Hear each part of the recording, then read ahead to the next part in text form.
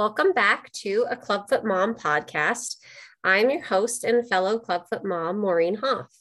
This episode is a bit different from my other episodes because it features someone outside of the Clubfoot community, but whose story and work that I have resonated so deeply with that I just had to bring her on to share with all of you. Julie Rose is the mother of two and co-chair of the Family-Centered Care Advisory Council at the Hospital for Sick Children in Toronto, Canada. That hospital may sound familiar because it is the same hospital that previous guest, Dr. Maurice Bouchard, is a pediatric orthopedic surgeon at. I first heard Julie's story on the podcast episode, Are the Parents All Right?, on the Sick Kids First podcast. I started listening to the episode and immediately started to take notes on everything. I then admittedly and totally fangirled and decided to contact Julie to tell her how much her story and the work she's doing resonated with me and how vitally important I think it is. Throughout the episode and hearing Julie's story, I couldn't help but think that this is exactly what Clubfoot treatment needs. It needs to be more family-centered care, providing support for not just the patient that the doctor is treating, but the family that is supporting that child. I will let Julie tell her story and explain more about the work that she does, and then we will discuss how we think this concept needs to be expanded throughout pediatric care, including Clubfoot treatment. I'm so grateful that Julie agreed to be a guest and cannot wait to jump into this conversation. So hi, Julie. Welcome to the podcast. Thanks so much for being here. Thanks so much for having me. I am really actually excited to branch out a little and just talk about the family-centered care aspect. Yeah, I'm super excited. The second I started listening to that podcast, I was like, it was just like light bulbs, because it's kind of like you were saying everything that I feel on the inside. And I was like, this is it. That's what I'm talking about. This is where I think not just clubfoot treatment, but like so much pediatric care needs to move forward, because when you're treating a child, you're really treating the whole family. And I think that sometimes that gets lost in the care aspect of it. So I was just so enthralled, and I'm so happy that you were willing to come on and talk to us today. Absolutely. I think that you're bang on. Like, the family caregiver world is such a lost piece of treating the patient. So it's a whole new world. I mean, it's something that, isn't new, and it's been actively improving with many different hospitals and facilities, but everyone can do better, and we can all do better. I think that's the case for so many things. It's just it's improvement on what is, and it's not a critique. Sometimes I feel like maybe I'm being too critical, but it's more of, it's like, how can we move forward? How can we help? How can we continue to improve and to push that to grow so that we are helping more people? So that's how I try to frame it in my mind, instead of acting like I'm being critical. No, I think you're bang on. Yeah. And it's also finding the physicians and the clinicians and the staff within the hospitals or within the clinics who have the same mindset. I think that's a big part of it. Awesome. Why don't we just start with you telling us a bit about your story and the current work you are doing? Yeah. So I have a son who is 6 years old, and he was diagnosed quite early on, from birth, with intestinal failure. So his gut just simply doesn't function the way that ours would. And it requires him to get his hydration and his nutrition through a central line that goes into his heart. He also has a G tube in his tummy to help with venting out the food that he does eat orally, because in our case, Owen is his name. He is a very typical kid in many ways. It's just his gut does not function. And with his gut not functioning, it has resulted in months, years actually within the hospital, and an insane amount of support, both in hospital and at home. So we live the medical life. It's who we are. It's part of our family. It's who our son is. It is just a whole different world than what we're used to after having, a very typical child, Zoe, who was born 2 years before him. So that in itself has translated into a lot of advocacy and a lot of work with families and caregivers in specific, because for, the last 6 years, up until actually probably I'd say this week, Owen hasn't had his own voice, and he hasn't been able to, talk for himself and advocate for himself in so many different ways. I say this week because he just did his first talk ever about himself and his body. Oh, So it's pretty impressive. amazing. Yeah, but it translated really, really soon after he was born. Well, I was living in the hospital, getting involved with sick kids and their family advisory network, as well as doing more for different committees that resonated with our family and his needs. Wow. I think that's a big piece that I've learned through my experience too, is the advocacy piece. I think sometimes parents, I know for me, that's not in my nature. The advocating piece always felt like in my mind before I had her with my older two that are typical, I was like, advocating was like synonymous with conflict. Like I was going to be conflictual, right? And I avoid conflict at all costs.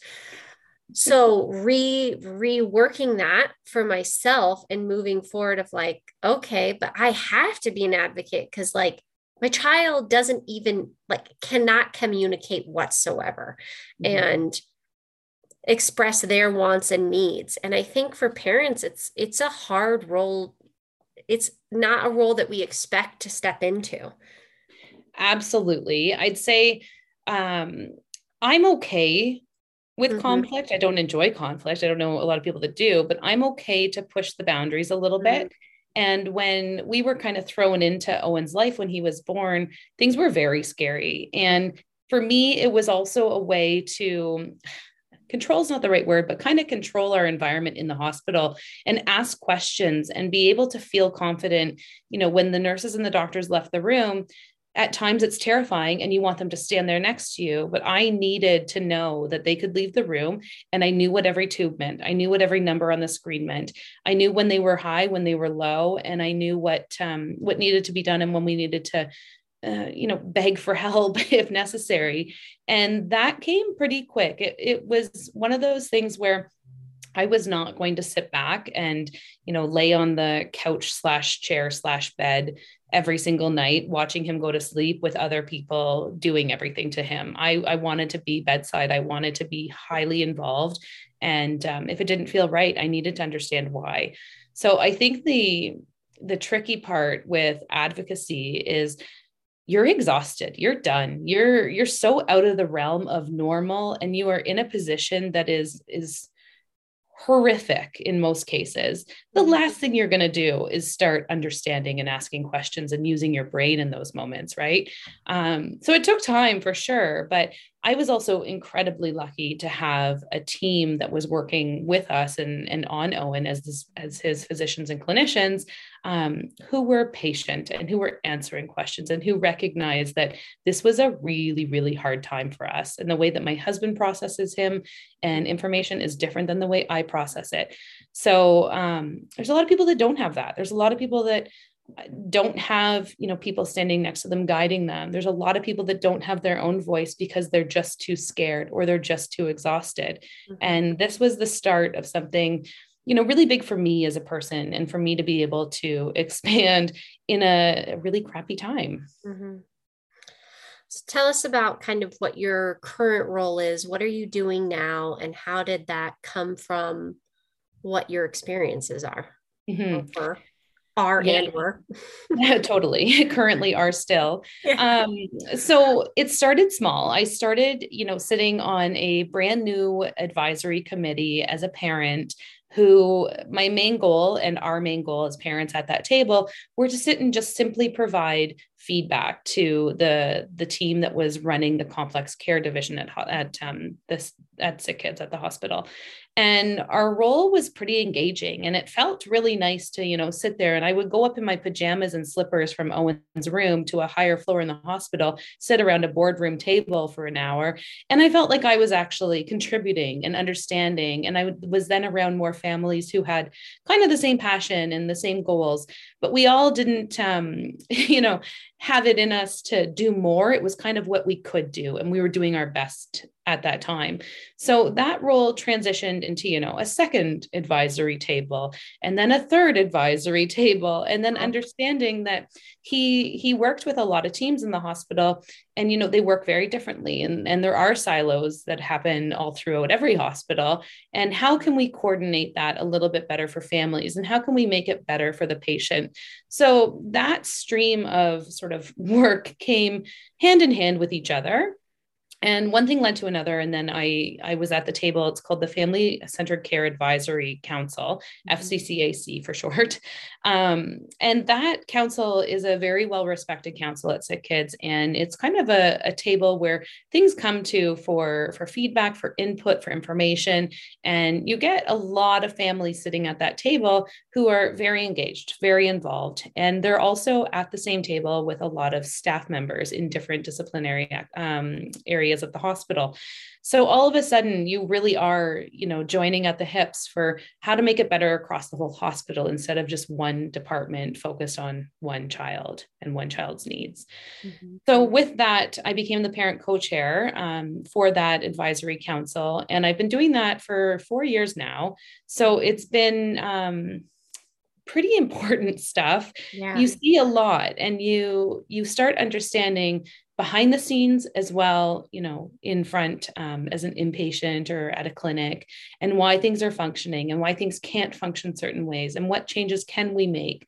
And it allows the advisors at that table to really stand up. And sometimes you're standing up to the hospital, and sometimes you're standing up to and for the families in the hospital. It really varies on the topic, but it has been an absolute driving force for me, even through very, very dark days, on how to make a difference. And even if it's simply making a difference for a select number of families for a select week, it's made a difference. Mm-hmm. So the goal is obviously bigger and stronger and more unity throughout, but it has just led to many, many committees, councils, boards, things like that, speaking engagements and stuff to really highlight family-centered care and what it means for families living it. Mm-hmm. That's incredible. Yeah, this is what I'm talking about, guys. This is why I was like, I need to bring Julie on here, because I think that's exactly the point of a lot of the work that I do, is to try to bridge the gap between the medical community and the parents, and try to help each other figure out what the other needs to understand and to move forward and to grow, so that families feel better supported. And so I'm just in awe of the work that you're doing, and so grateful that you are doing that. Do you know if any other hospitals in your area have similar programs? So I think a lot of hospitals have family advisors, and at least they're starting to have family advisors. Mm-hmm. In Ontario, there's a couple pediatric hospitals, and in fact, CHEO is another hospital in Ontario, and they are a pediatric hospital as well. And they have got a fantastic family advisory network. And there's been, linking the two together in some areas. But again, it comes down to, instead of just being siloed and, this department links with this department at a hospital, I think the goal is to make it a much broader experience, so that it is, seen as something that is just embedded in care. Mm-hmm. And the Clubfoot community would be no different than the complex care community, with parents' needs, families' needs, the family seen as a unit, treated as a unit.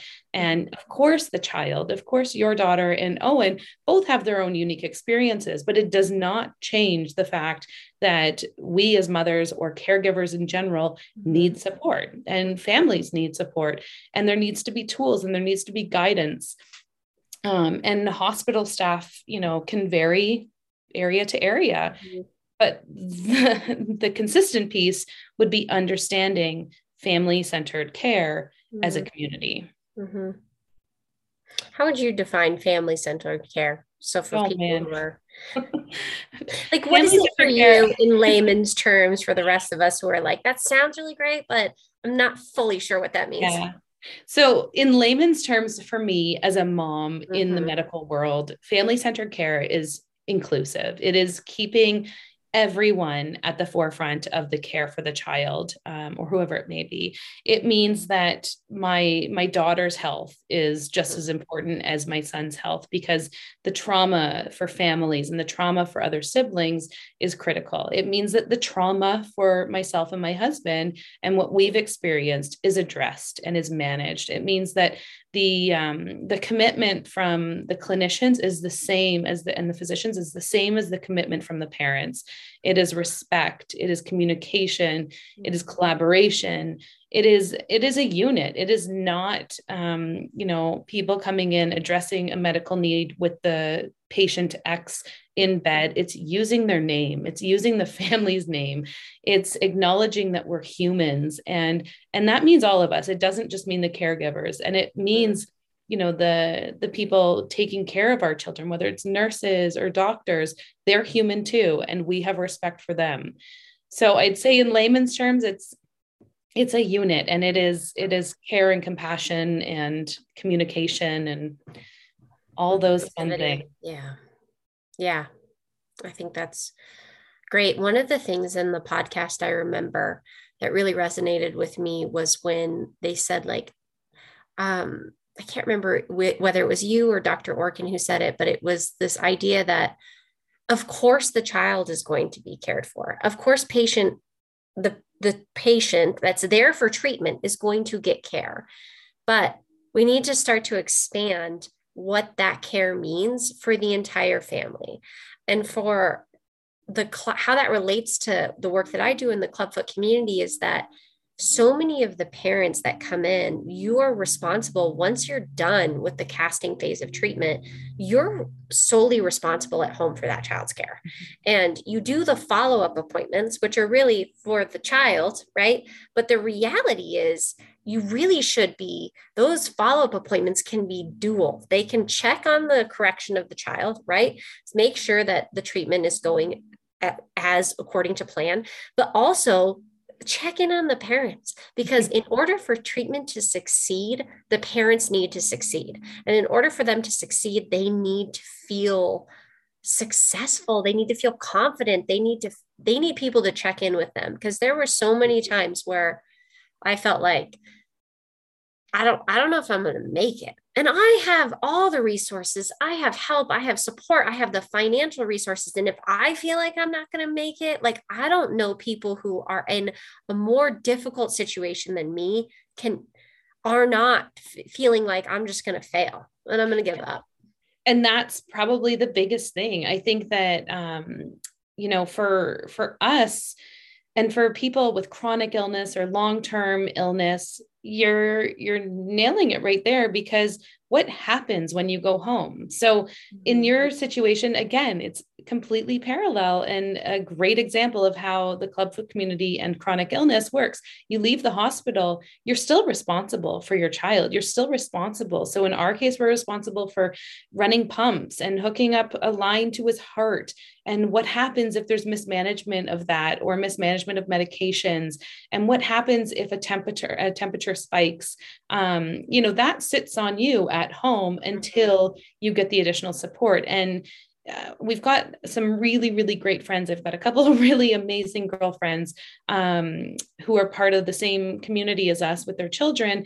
And you're broken. Like, there's no denying the fact that there are days where you can't even talk to somebody because you are so done. And what happens there? And what support is in place? And how do the physicians know that these moms and dads or caregivers are done? What happens if they're really done? Where's the mental health support?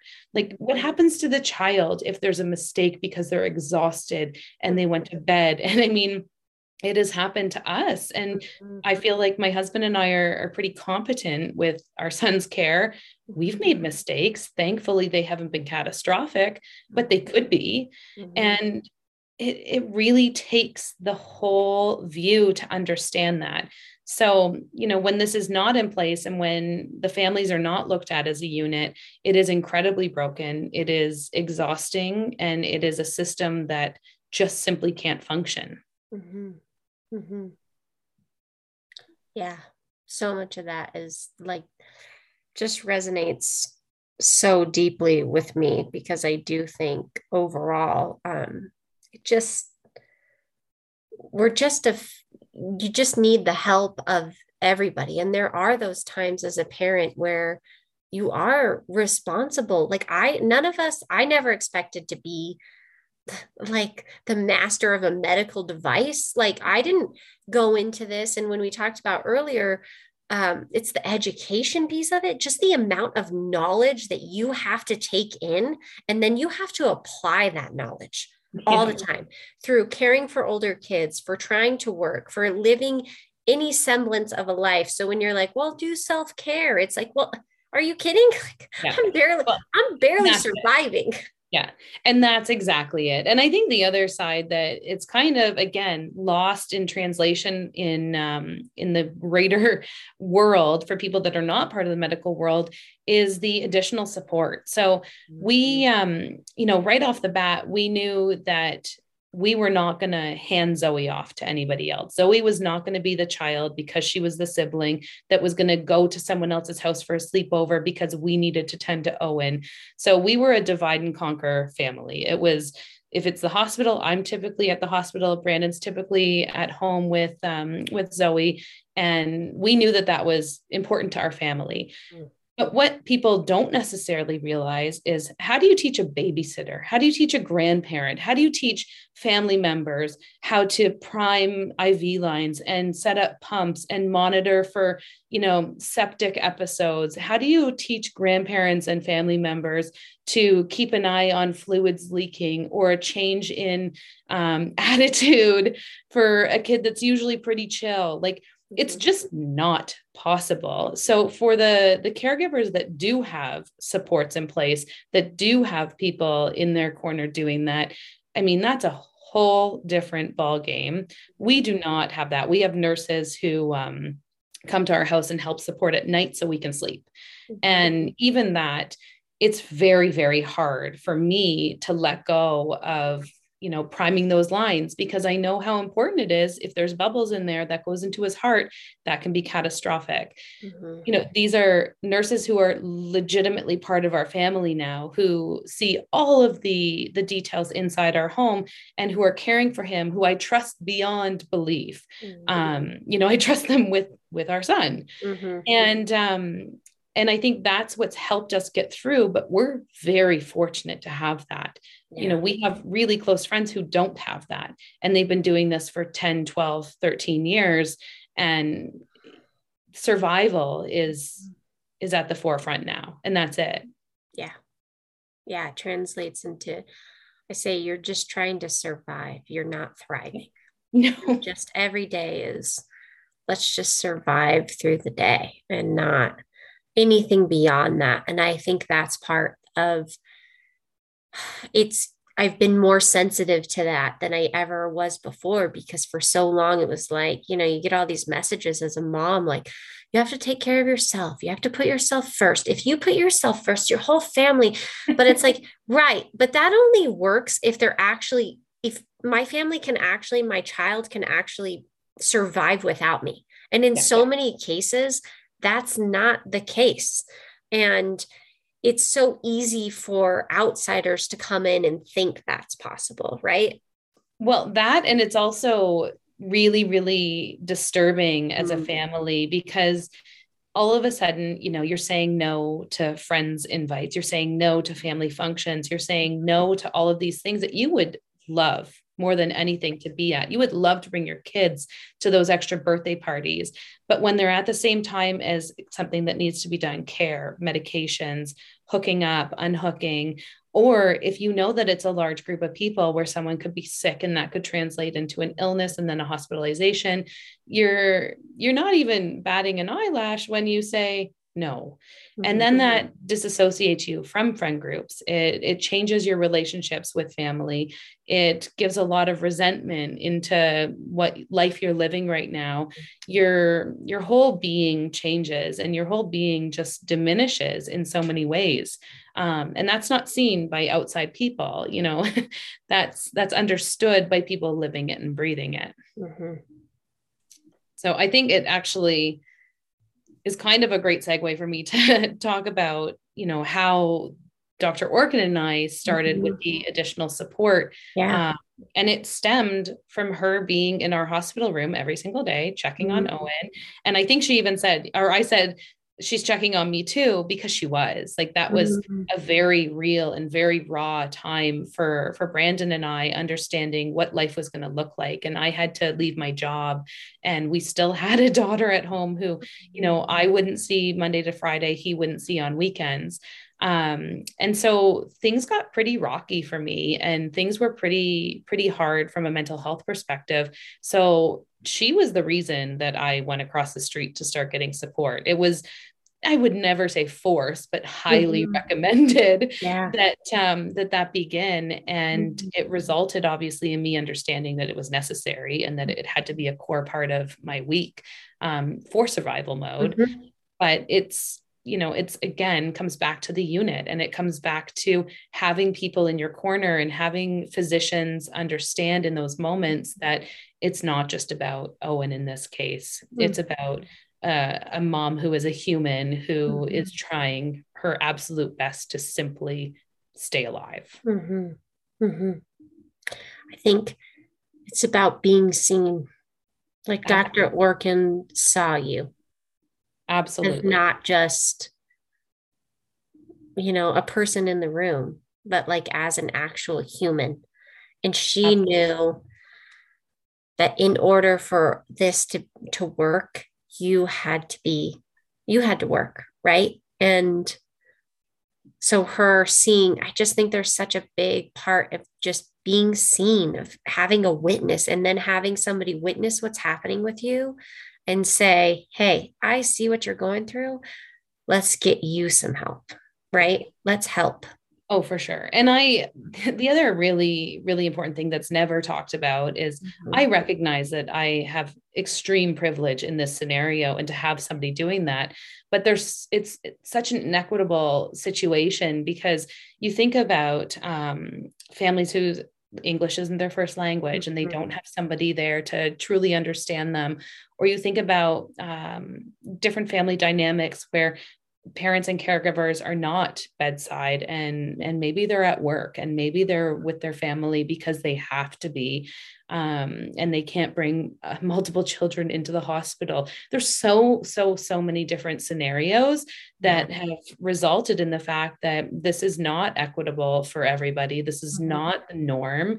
And how do we get there? How do we help those families with respite and support and funding, and the things that maybe could be managed for them with somebody else at home? Yeah, I think that's such a good point. And I think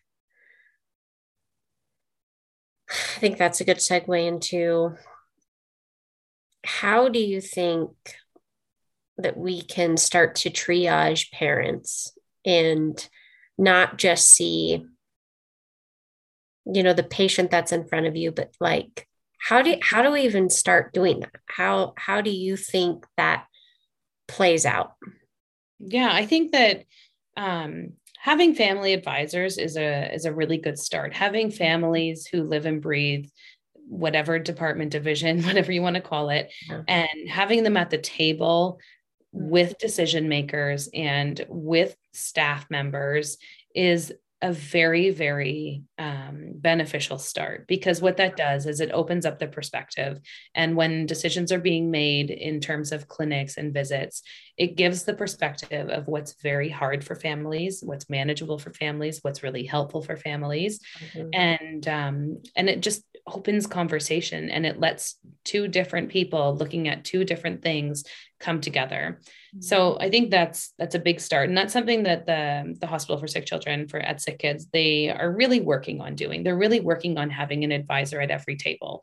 So I know that part of my role and part of the role of the staff members who I kind of work with really closely, it's critical. So every time there's a new committee open, do they have family advisors on there? Because that family voice really matters. And then it comes down to also the care teams. I think the care teams are doing a really, really great job in a lot of places. And I think it's now starting to get some traction on including the family's perspective in all aspects of care. So, an example of something new that's starting for a department that we work with, they're sending out a family survey before a clinic appointment, and they're asking the family to identify what the needs are that they want to discuss, and who do they want at that visit with them. Is there somebody else from the care team that they'd like to invite that they can help get them there? And what it does, it just puts the control back into the family to say, you know what, we actually, for our instance, we don't really care about his weight this month. What we care about is our mental health. What we care about is having support and help online for A, B, or C. And it changes the dynamic of what care really means and who it means it for, or who it means for. Yeah. And I think that's exactly what we're talking about with the with the team approach. And I think that's what I've tried to step into my own role as like, whoa, like I am a huge team member here, if not the most important team member, right? And I had never felt that way before. And I think that talking about that team approach and including where you're not going into an appointment thinking the doctor's just going to tell you things. It's about a conversation. This is what I'm dealing with at home. These are the support things that I need right now. And then the doctor hearing you and going through that. So I think that's such a great idea, that survey aspect. And it helps parents kind of use their voice in a for the non-confrontational people Absolutely. out there who can kind of send in a survey and say, hey, listen, this month, like in the Clubfoot case, I'm worried about flexibility. I'd like the PT there, or this month, my child's super struggling with the boots and bar. Could we have a child family specialist come in and speak with us too? And give us some ideas about how we're going to help our child adjust as they start to become older and exert their will. And so I think that's such a great idea of being able to have the parents feel like they're active in the treatment team. Absolutely. And that's the goal, right? Could you imagine sending a 6-year-old into a clinic visit, the doctor saying, how are you? I'm fine. And not understanding what the last 6 weeks at home has looked like for the big picture. Like that's the dynamic here we're working with. You're not going to listen to a 6-year-old say, I'm fine, when you know that there have been weeks of absolute horror happening with, 3 different things. Yeah. So it's imperative. It's not up for debate in so many ways, but for the non-confrontational, it's very hard. It's very, very hard to sit in a room and even think of a question to ask sometimes. And then you leave and you're feeling, oh man, I should have talked about this. And what about this? And what about that? But then you feel bad emailing, you feel bad calling. So you wait 3 more months. Yeah. Can you imagine the difference it would be with a family sitting there and the doctor sitting down with you and having a conversation, and you're able to express all these things? I mean, it's just a major layer too, right? Change. Yeah. It would be a huge change in the dynamic, because I know just from my own history there were appointments where I just didn't say anything. I just went, I was like, yeah, it was good. No, I wrote a book because I was struggling so much that I needed so much support that I didn't have. But when I went into that appointment, I was like, yeah, we're fine. Because in my head, she was okay. If her treatment was working, then it was fine. But the reality was I was not fine. And I wasn't fine for months. And even if those surveys are something you come up with, like I'm a question asker. So I list all my questions before every appointment. And I think that's because my mom told me to do that when I was little. Like I grew up with a chronic illness, and which I still have, which is asthma. So she would always be like, what questions do you have? What are you going to talk about? And so that was ingrained in me as a kid for my own care. My mom was a really great role model for that for me. She's also a pediatric nurse. So she's a superstar. But I think even with all the questions that I have in my list of things, I still don't So maybe if I sent those questions ahead of time and said, hey, as a prep for this appointment, these are the questions that I have, just so that we make sure we hit all these. Absolutely. And I will say, I don't think you're the norm. I don't think you or I are the norm. I think so many families are put into situations they weren't expecting. They never expected to be in whatsoever. They had a new diagnosis. They just had a baby in the NICU, like all these different things, or the diagnosis isn't going as planned and there's problems. And the crisis that is felt day to day, it doesn't allow people to go in prepared, and it doesn't allow people to be in a room and in a setting where they even feel remotely prepared to ask a question. Mm-hmm. So you think about that, and you think about the draining that goes on within the caregivers on, I didn't ask that month, I forgot this, I did this wrong, was it my fault? Am I doing something wrong? Is this ever going to change? Will this be better? It's just a ripple effect of negativity, and that results in poor physical health, poor mental health, poor emotional health of the caregivers and the family members and the siblings. Like I always dwell on the siblings because I feel like they are just totally, completely forgotten in everything. But man, like it's critical. Yep.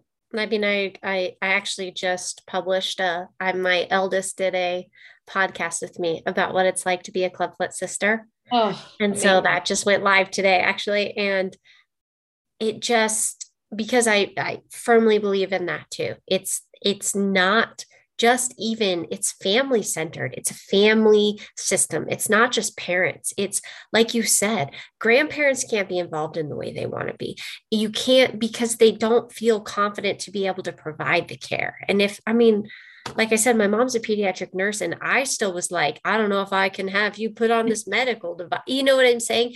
It's just that piece of, it extenuates so from just your concentric circle out.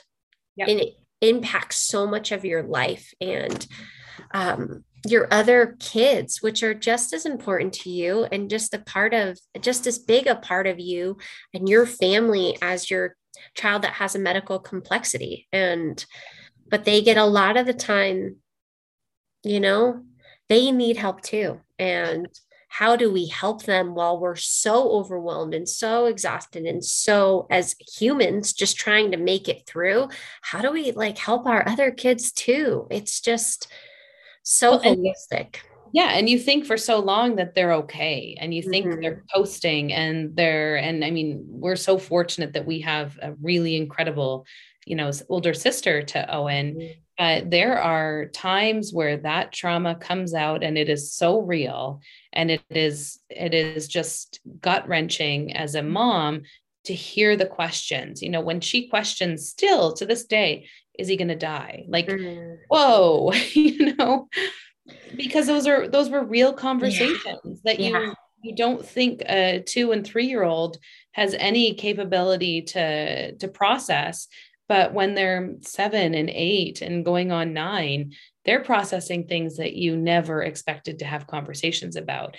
And then when you're actually implementing some therapy and you're seeing, the tears come out about a little worry that you would find so little that is driving them. It's again, a huge reason why from the beginning, family-centered care and that communication and that collaboration with everyone involved is so important. And not having a sibling leave the room during a procedure may be the right thing to do, or having a sibling leave the room during a procedure may be the wrong thing to do. It has to be the family's, decision and motive on what's going on. Because there's times where Zoe will talk about, remember when you had to shut the door doing a sterile procedure? And it's like, well, yeah, of course had to be sterile. Yeah. She'll mask up, she'll put gloves on, and she'll sit there and watch and help. And so now we recognize that shutting that door for a sterile procedure is simply not even, we'll never do it again. Yeah.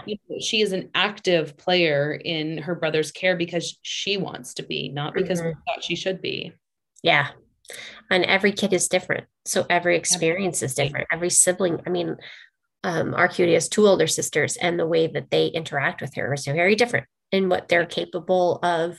Their level and their experience of the trauma involved is different. And so then trying to adjust that to each of your children and yourself and your husband, we're all just processing everything differently, and we all have different needs, and how are we addressing all of those needs? And it feels that on top of everything else feels just so overwhelming, and it gets pushed to the back burner because you're like, I just got to get through today. I just have to do this one more thing. I can't think about all big picture of everything that's happening in everybody else's life. Like you said, you assume your daughter's okay, and part of that I think is because I have to assume she's okay. I need her to be okay so that I can give my energy over here. But that doesn't mean that doesn't have an impact on her. Absolutely. Yeah. So how do we get all of the team members from clinician, nurse, and physician and everybody to understand that the involvement needs to be wholesome? Yeah. That's the goal. That's what we work towards. So what do you think is a takeaway for our Clubfoot parents listening? What do you think you can take away from all the work? I mean, I think there's a lot of takeaways we've already discussed. You know what? We're just going to choose one. Yeah, I think that the advocacy part, regardless of if you thrive in conflict or don't, the advocacy part doesn't have to be, putting your hand up and attending meetings. The advocacy part can be simply having a conversation with your physician and your team and understanding that, ask about having everybody involved. I think the huge takeaway for me is advocacy is a huge spectrum. And I think that whether you're starting at the very lowest level of it, or if you feel that you are a complete champion at the top, it doesn't matter. You're making an impact for either yourself, your family, your child, or the greater community. And that's kind of the attitude I take with it. I could sit and listen to somebody say something and provide one sentence of feedback, or you can drive change. It doesn't matter. It's all making an impact. It's just, it's about feeling confident in starting somewhere. Yeah. I think that's great. And I think the last thing I would say, just even today's chat, I mean, look at two drastically different communities, and we are so alike in what we experience, what we manage. And it's the same for any other community. Yeah. There's no change there. That doesn't matter. The caregiver community is a caregiver community. Yeah. And we're all part of that bigger, larger caregiver community. Exactly. No matter what the diagnosis is, no matter what the complexity is. Yeah. So when you're feeling super alone, because that happens a lot, and isolated and like nobody knows what's happening, it's, even though it's slightly different, we're all dealing with so many similar things. Exactly. And I think the other piece that I like about what you said with, if you advocate just for your child, not even on a large scale, right? That's going to, you advocating for your child is going to have ripple effects throughout. Right. Definitely. So even that one piece that you do that you think, oh, well, all I'm doing is just trying to make the right way for my child. Well, that's impacting all the other care professionals who are thinking, oh, maybe they didn't see things that way. Maybe they didn't. It's changing that aspect of it too. So those small things are just as important as the big things that we're all doing. The small things are the way you get to the big things. You're completely on point. It's, again, helping shift the perspective of everyone. It's you opening up your mind to the perspective of people with advice, as well as you providing that feedback, perspectives that can be changed. Absolutely. So if people want to learn more about your work at Sick Kids, where should they go? So, I mean, I don't really have a website or anything like that. It's more, social media is a platform for me to help promote things in a very granular way for our family and what we do with Sick Kids. But absolutely, you can reach out that way and we can go from there. Okay, great. Perfect. Well, I want to just give a huge thank you, Julie, for being a guest today and for sharing. I just think this conversation and the work that you're doing is just so impactful. So thank you so much. Thank you for having me. I mean, it's amazing to have this experience as well for myself. Yeah, well, it was just so incredible. I learned so much from you, and I'm so grateful for your time and your willingness to just talk with us today. Obviously, like I'm a super fan of yours, so and your team and everything that you're doing, and it's all just so important, and I just appreciate it so much. Well, thank you. Yeah. Thank you so much. It was great chatting. It was too. So, as always, thanks for listening today. And if you found this episode helpful, please share with anyone you think could benefit from it. You can follow or subscribe to the podcast. And if you need to get in contact with me, you can do so through my website at maureenhoff.com or my Instagram account at Clubfoot Chronicles Mom. Until next time.